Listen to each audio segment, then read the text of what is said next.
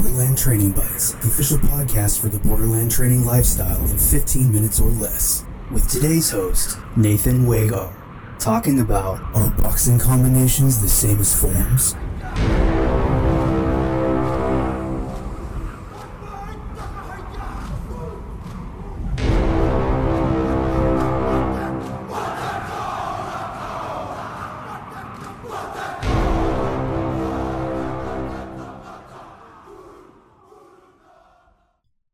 Hello, you've reached Borderland Training Bites, the official podcast for Borderland Training. I'll be your host for today, Nathan Wagar. Is a martial arts form or pattern the same as a boxing combination? And the answer is no, but to really convey why it's foundationally different, we're going to have to take a more systematic approach. So, surprise, I'm going to be using the systems science approach, which is my preferred way of analyzing something. And we're going to really break this apart with some of these concepts.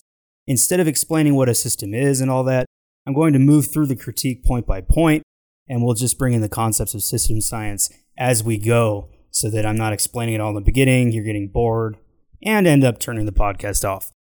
So the first thing to note is that a complex adaptive system is adaptive. You have this group of diverse, interrelated parts, and they function as a system, and they take in information through the use of feedback loops.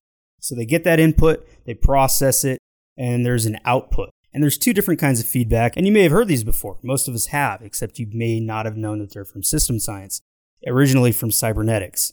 And it's the idea of positive and negative feedback. And positive feedback, in the most basic sense, is just that the system encounters certain variables or input from the environment and incorporates it smoothly. So there isn't really any adaptation in that case. It's keep doing the same thing because it's working. Now, negative feedback in the most basic sense is that there's a certain amount of input. It doesn't fit with the system as it currently stands. And so this new information needs to be taken in. It needs to be processed. It needs to be reintegrated through repeated testing. And then there's the output in the form of adaptation. Now, the problem that this poses for any kind of kata or form is that there's no adaptation.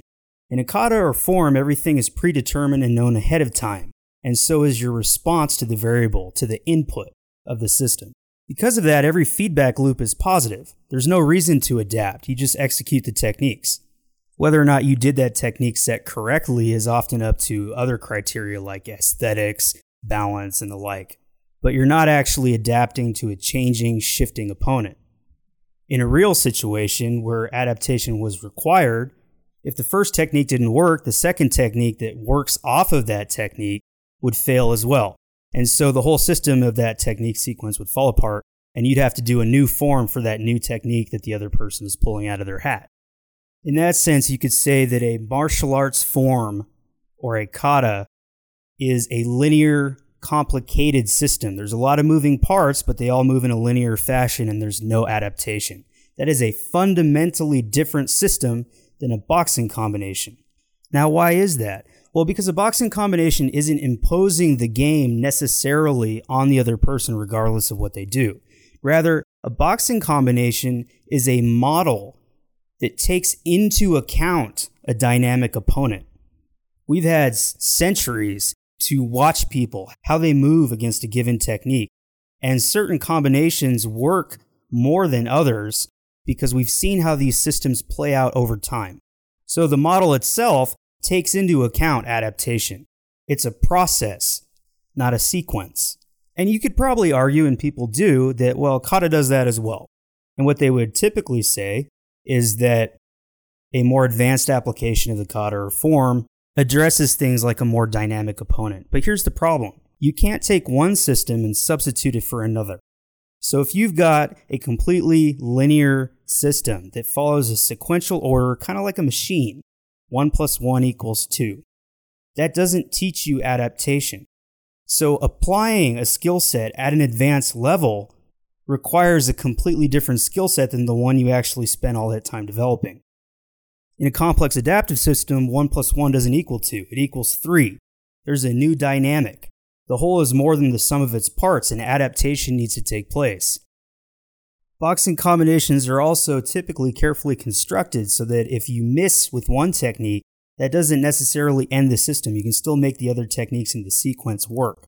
And the reason is that it's robust, as a complex adaptive system frequently is. In fact, a lot of the attack movements are also defensive movements, and I'll have people throw an offensive move like a jab or a cross or a jab cross left hook, and I will have them do the same motions again, but without the actual hand movement, and they'll find that they slip and dodge the punches the same as they would have before. This is a robust method of approaching striking. It's a fundamental game that works against multiple potential variables.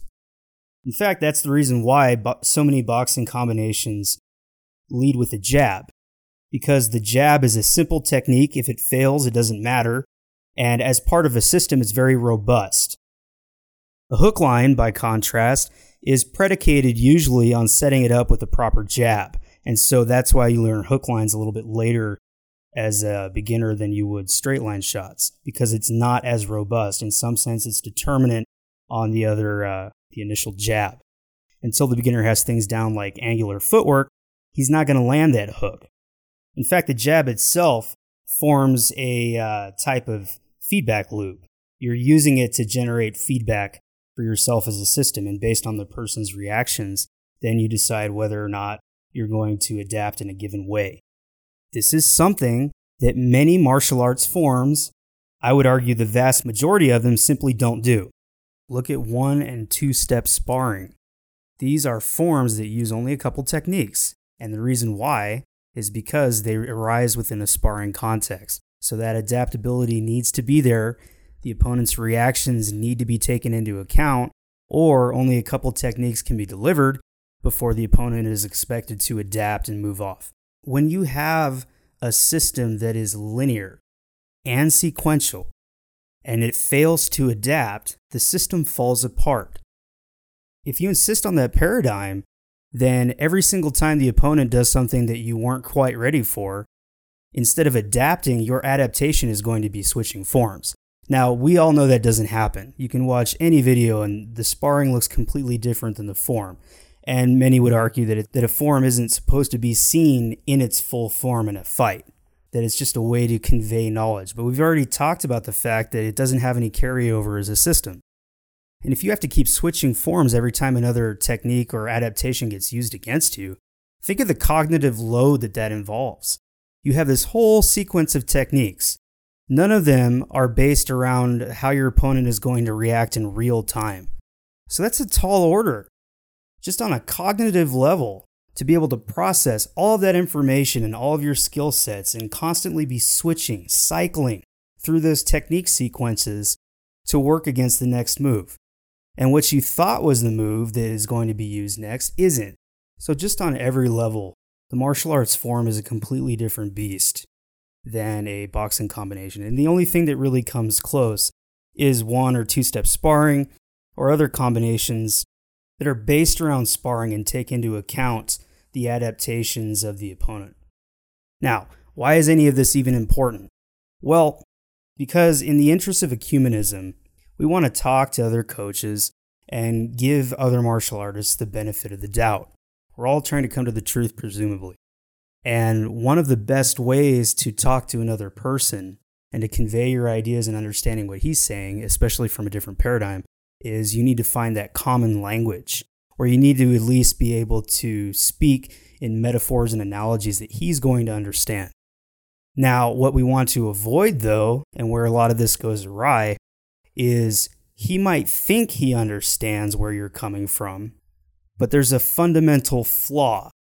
And in that case, you would be coming to a false agreement, which just perpetuates the error. Unless all you're trying to do is argue, then that defeats the purpose. So, comparing a form or a kata to a boxing combination is an example of something that sounds good superficially, but is actually the same error as before.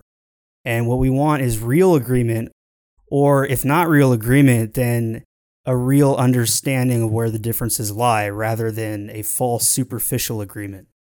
So a quick recap of some of the concepts from system science.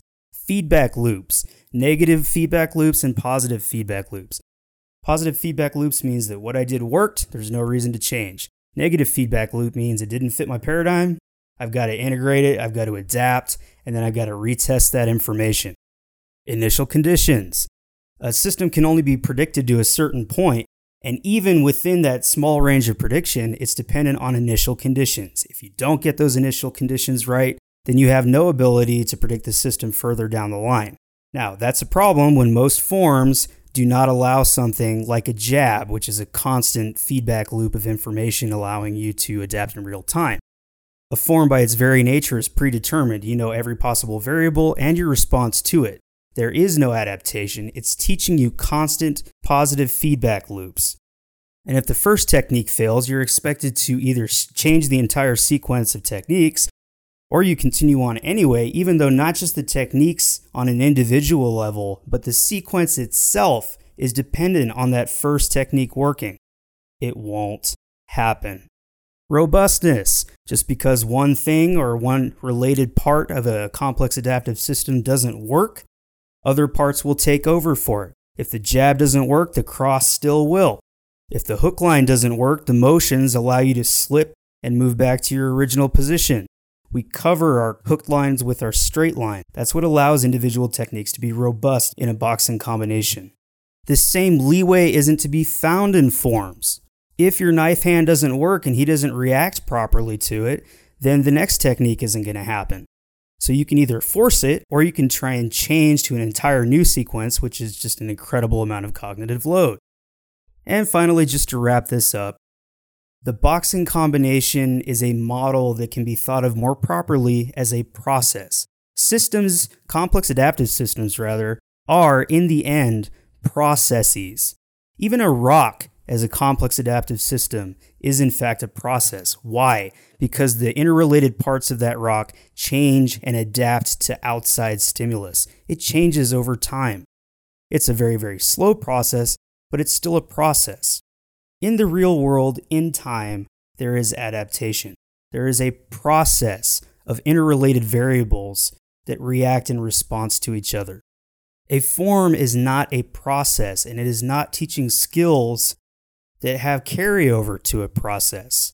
In fact, a form is almost like an abstract math problem. It's nice, you can take it as far as you want to go, but that all goes out the window in an actual adaptive system. And not only that, but chaos theory is abstract too, and chaos theory says that even when you know the initial conditions, you still can't predict it past a certain point. And so those are the concepts that we brought in. If you have any questions, feel free to email me at the website, borderlandtraining.net, and just look at the contact information there. Aside from that, train hard, test yourself, and through that adversity, achieve mastery.